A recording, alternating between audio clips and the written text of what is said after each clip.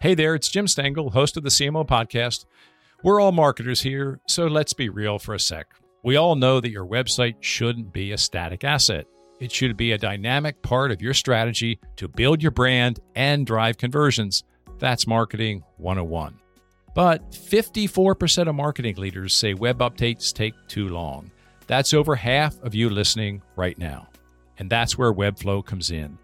Their visual-first platform allows you to build, launch, and optimize web pages fast. That means you can set ambitious marketing goals and your site can rise to that challenge.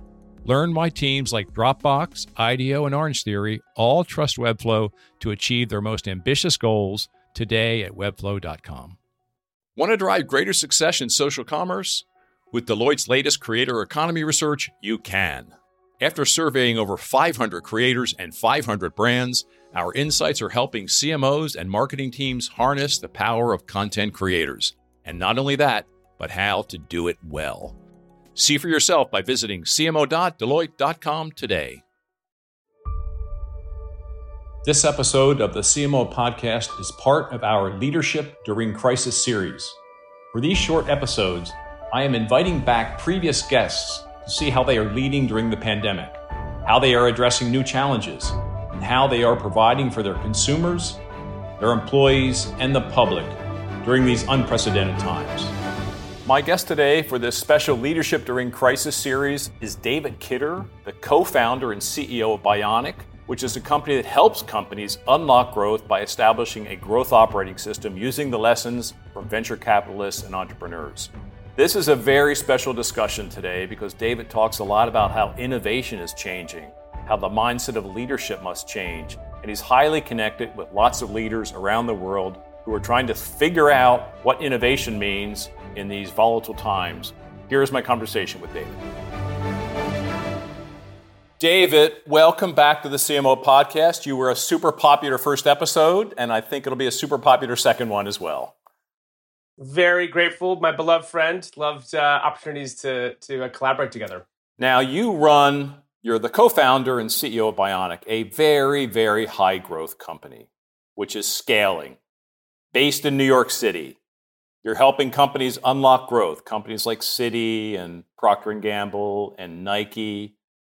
How are you doing? How are you keeping momentum in these highly volatile times? You know, venture capitalists and entrepreneurs always say when you're successful, it has nothing to do with you. It's an outside force. It's something you predict and it happens. And for the last 7 years since starting the company, we've had to open up our sort of business development efforts, making the case for disruption and, entrepreneurship as a form of management. And we don't need to make the case for that anymore. It is truly a born for this moment vision for the company. We wrote our purpose 7 years ago, being that we ignite growth revolutions. And the thing that is going to get us out of this on the other side will be because that actually is true. Awesome. So how are you working differently? I mean, I was at your office actually in early March, a crazy time, not that much more than 2 months ago. And we had a fabulous meeting, kind of a thought leadership meeting. Had a lot of clients there. Obviously, it's a highly engaged business, right? You work side by side with clients to install a growth system. How are you working differently? Yeah, I would say 70% of our work has always been at a distance. So in a way, other than not being in the office together, we have a big, beautiful lab in New York, which is now empty, which is always interesting, which is fine. It's an inspiring space. So you value that. But I think working from, this distance has not disrupted the business at all. Our partners have totally embraced it. The majority of them are on offense, and we had a great Q1, and we expect to have that in Q2. I think that I've heard from most new partners is that the systems that got them to where they are today are just, not worth rebuilding. And so they're looking for a new system to build that can create resiliency, but resiliency around growth. Is there a new habit professionally that you've developed in this quarantine personally that would be interesting for our viewers? Something unexpected maybe? Are you like baking cookies today like I am? I did a lot of yard work this weekend with my son. So I have built-in landscaping. So we've been very busy these last few weekends. No, I think the two things I would just say that I'm thinking a lot about is just telling the truth about where we are. I think you as an entrepreneur want to make sure that people are okay and it's all going to be okay, or we're going to find our way through this. And you should say those things, but also telling the bold truth allows people to participate in the experience, to contribute, and also just see you and your vulnerability. And the second thing is just I have this philosophy of responsible abundance, which is, fear is outside the company, risk is outside. If it gets inside, people just don't perform well when they're operating from fear. So being responsible means, okay, I recognize what's happening. I accept it. There's this new now. I just wrote a piece about this. And I can make decisions on that outside force happening to me. But also on the inside, I can make choices because ultimately it is a choice that I can look through the world with abundance and I can make decisions that lead to growth, even when it's not clear where it's going to take us. You hosted a few days ago a Bionic Burst happy hour at 8 o'clock in the evening. You invited me to join, and you had really, really cool people there, right? People from VF Corporation, Ford, McKinsey, Citi, Nike. And it was a blast. And you gave us a couple questions to think about before the happy hour, and then you got all of us to engage and to talk. It was really fun. What from that experience, which is only a few days old, kind of stands out to you? And you can ask the question back to me if you feel like it. But what stands out to you from that? Well, I mean, one is you and did a great job emceeing with another one of my very close friends and yours, Hannah Jones of Nike. And I think it's just the whole shared experience. I mean, you had 20 plus C-suite people in the room, all just talking about how to lead in this moment and uniting their teams, setting expectations, operating, but also really looking at the needs in the world and how dramatically they've changed. One thing that sticks out in my mind was this concept of the bowl, right? This is from Gautam, where he said, the bowl that created stability and efficiency, which got you here, you used to be able to micromanage it. When the bowl cracked or it broke for reasons of markets and our products, you'd be able to micromanage and go fix that. But in this moment, the bowl is smashed. And so you have a decision about what pieces of it you need to bring forward. But you have to go back. You have to build a new system that is open at the edge, a network and not a hierarchy to be able to go after that, because the answers of how to get out of this are not going to come from top down. They're going to come from people in the middle and the edge at the vanguard of where the answers are. And that is with the customer needs that have changed. I love that metaphor. The bowl is shattered. I think he even said you have to pick up a few other interesting shards and build that into the new bowl, but we're creating new bowls. And someone also said, it's not a sprint we're in. It's not even a marathon. It's a long, epic new journey. Absolutely. Managing your energy in all this is so critical. One of my other close friends, Dr. Sycamore Rao, who teaches at Columbia, told me once that he worked for the Navy to determine if the Navy SEALs test, that Buds Week, that Hell Week, was actually a good test. And they embedded it and came back after 6 months and said, it's actually the perfect test. And the reason why is there's really two cohorts of mindsets. One are taskers that do the task, sleep. And one are optimizers who do the work, manage their energy, predict what's coming next, sleep. Optimize, predict, sleep, optimize. And so which one of those two groups fails 90% of the time? And the answer is that the optimizers do. And the reason why the test is so powerful is that in the state of crisis, there actually is no managing an unknowable outcome. The only thing you could do is do your very best and rest. And if you don't do that, give it enough time, in this case, 7 days, but give enough time in case 7 months, 3 months, who knows? What gets you is rest. It breaks you down. You can't think clearly. You can't make good decisions. And so in this moment, you have to become a Navy SEAL who passes this test, which means you have an understanding of what's controllable and knowable and not unknowable and uncontrollable, and you focus your energy in that box so that you can set down, learn, be content, and rest, because you have to think long-term about how you lead in this moment. Are you following that personally in these times? It's a great question. I closed a podcast or a webinar last week, and Rita McGrath asked me the same question.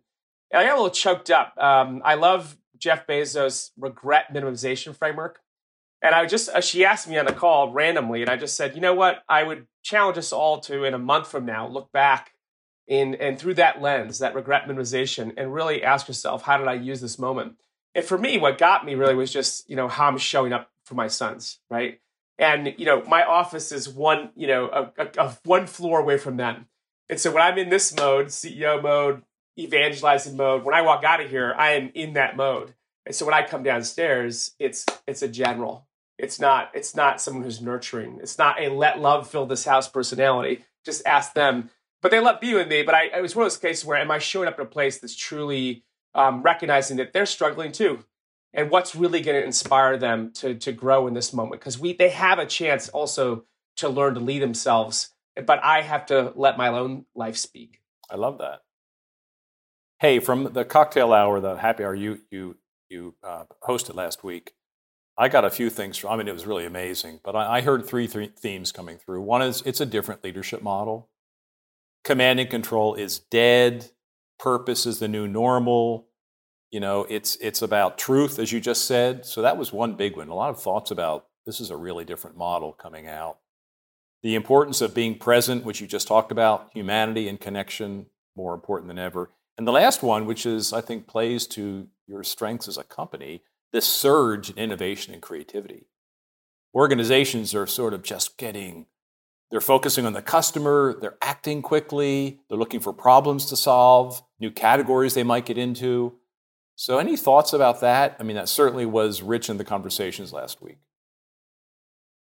Yeah, I just wrote a piece. I'm writing a series right now called The Great Reset, and that's the first one, which is about what's happening. The new now, the new future is really about this acceptance and then how to build that future together. They're happening simultaneously. So it's simultaneously and shared is such a central concept of all of this, where no one is alone in this.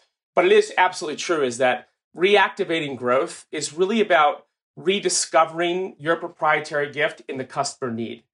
And since all the customer needs in the world have fundamentally changed, right? They've either gotten much stronger or much weaker. The way we solve them, particularly in model innovation, has been radically disrupted. So we used to go one to many, right? In our distribution, in our channel, in our vet messaging, to one to a few, right? And now it's not just one to one. It's truly the interior life conversation, like reaching someone with the empathy and kindness that we talk about, but inside the home. I am myself one to a few, but I'm ultimately one to one. And over this next 2 years, as we work through the herd, immunity of this, that ceiling will be raised or lower based on the outcome of this virus. So that relationship is really what's going to determine how we service the customer problem or need. And that answer to that question of what is our gift, what is our solution to that problem, has fundamentally changed. It is no longer inside out. It is not coming from R&D. It is not coming from a building for. The only way out is with a growth mindset and a growth system that builds with the customers and can set down loss aversion and control bias and everything you got you here, because that bowl is broken, can take a few of those proprietary gift shards and begin again.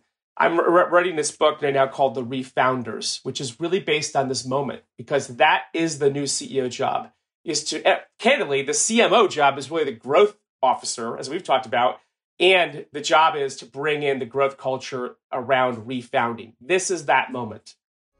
We've all been there. You spend millions of dollars each year driving traffic to your company's website, and then the results come in and they're just not what you hoped. On top of that, 81% of marketing leaders say website ownership is a challenge. So, what do? Well, you switch to Webflow. Let me tell you why. Webflow's visual-first platform empowers your team to own your company's most valuable dynamic marketing asset, your website. From launching a new site to optimizing for SEO and conversions, Webflow gives you the tools you need to drive business growth fast. Unlock your website's full potential when you build, manage, and host with Webflow. Get started today at webflow.com. So you're doing some heavy thinking there in your study, David. So what's a few pieces of pithy advice you would offer for the CMOs and the CEOs and senior leaders who are listening now from this thinking you're doing? One is the power of permission. And I think that when I wrote the purpose of Bionic, which was to ignite growth revolutions, I always thought that was about like startups and money and success and for the company. Our partners are kind of are the hero in all this. But ultimately, that permission is really the interior life of the leader. You know, the instinct of seizing up and managing right now is going to put an absolute stopgap on what's possible right now. And there's a surrendering, a giving away of that power and the credit and all those things, because the answer for what we need to become is going to happen outside of you. Your job is to be the gardener so that actually happens. Gentleman Crystal is a huge part of this thinking and Team of Teams. If you've not read it, please read it. It's an amazing book. But you know, that narrative of permission, I think, is really about the individual leader, and giving it away so that the answer versus controlling actually inspires the company to solve the need in the world that's actually probably fundamentally new.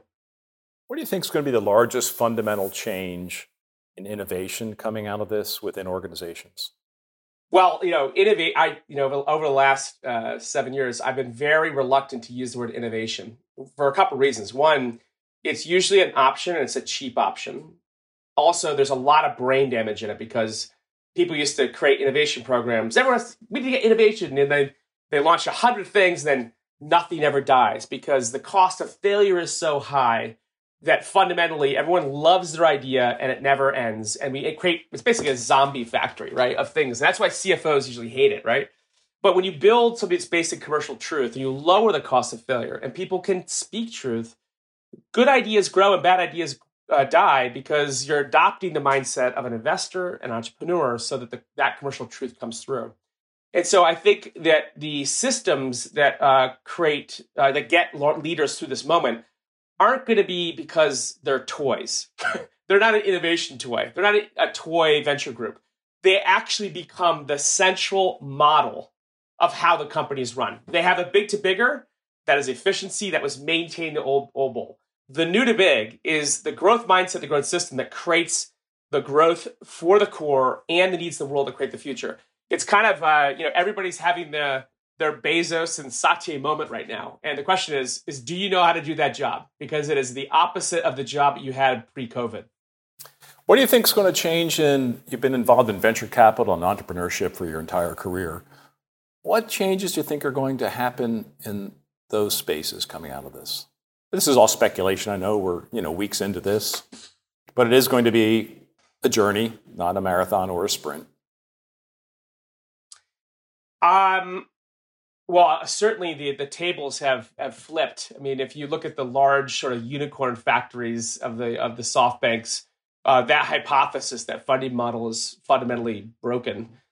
So the capital markets, particularly in venture, are going to be much more selective, and the terms are going to be much more balanced, if not, in favor of the venture capitalists, which is probably in due course appropriate since there's been a lot of capital going into the space. And returns matter ultimately, right? Return on time, energy, and money.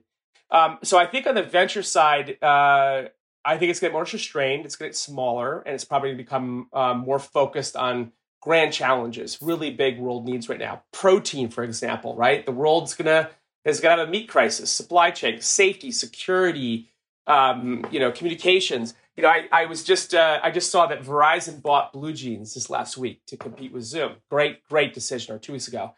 And I was thinking, why didn't Delta buy Zoom?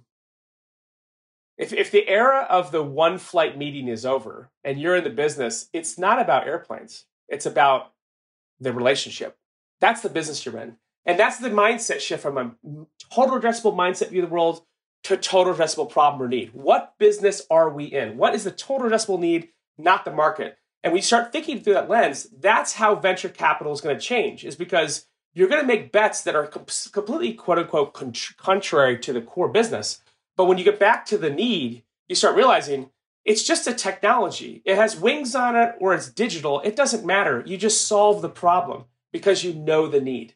I think that is going to be fundamentally what's going to change venture and corporate entrepreneurship, is they're going to get really, really good at this with very significant wide open permissions to compete that are even outside what they used to think there's a category. There are no categories when you talk about need. It's reframing the purpose of the business, its giftedness, and the need they're trying to solve in the world. I want to pause on that for a moment, David, because that is such a rich thought. I think most business problems, most companies that go belly up, define their market too narrowly. They look at TAM, or total available market, versus TAP, total available problem. And if we're about solving customer problems and we have a ambitious view of our company, and we're not locked into a technology or a form, it's very, very mind-opening. So I just want our listeners to think about that in the business they're involved in, because it's a very, very big thought. Yeah, it's funny when we started to sort of frame things like that. It was so captain obvious as a founder who's over the years have struggled to build companies and I've had modest success, but always like that's the only thing that matters is the customer problem or need. But to large organizations, they have ideas like entitlement or share or whatever that is in distribution they believe in. And when you're an entrepreneur, you're entitled to nothing, but you have the complete permission to solve the problem. You don't care if it's going to be solved by a plane or Zoom or a box of electrical eels. Whatever is the answer is the answer. And I think when you start to really open the permission, that means allowing the company and the teams to simply solve the problem. Preserving what you have is what stops innovation from happening. And this is why this is such a powerful moment, is because the bowl is broken. What you can bring forward is this concept, proprietary gift.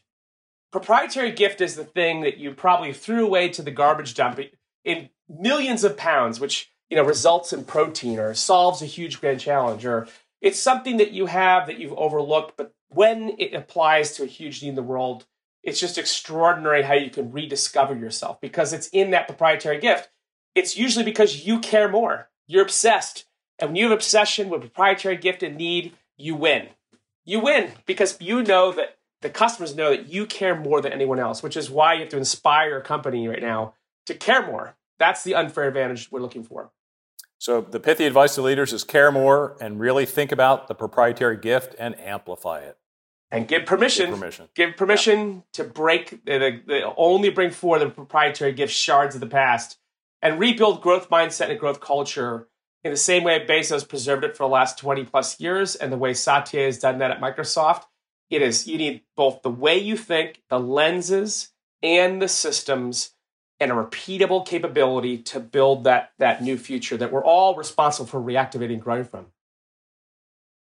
Beautiful thoughts, David. I just want to end the podcast, this little quick podcast, on a few personal things about yourself. What's the non-obvious thing about your life that has changed as a result of this crisis? I don't think I'm doing that well, actually. I mean, I struggle with being I should be doing better, and I could be using this time to get in great shape, and but honestly, I have two 1 gallon things of M&Ms I've eaten in the last 3 weeks. And so honestly, I kind of have to get back to my Navy SEAL mode and just get back to my operating rhythm. I think get back to myself and all this. I've usually been extremely disciplined, but like you, I'm sure, and everybody else on this call, my days went from a long commute where I could separate myself from work to extremely long days, 12, 14 hours with no separation, which has really been, I've struggled with actually just flipping the switch. And I don't think I've been taking care of my energy and my person and all this so that I can sustain this actually. I think that's a huge risk. So I that's the big thing I'm surprised is I thought, oh my gosh, I can't believe all the time I'm getting back. And in reality, it's been consumed in time, energy, behavior that I think is actually accelerating. In the same SEAL test I gave a couple minutes ago, I just have to get better at, not out of shame or performance, but because the world needs to be healthy. The world needs you healthy. My company needs to be healthy. My kids do. My family does. Wife does.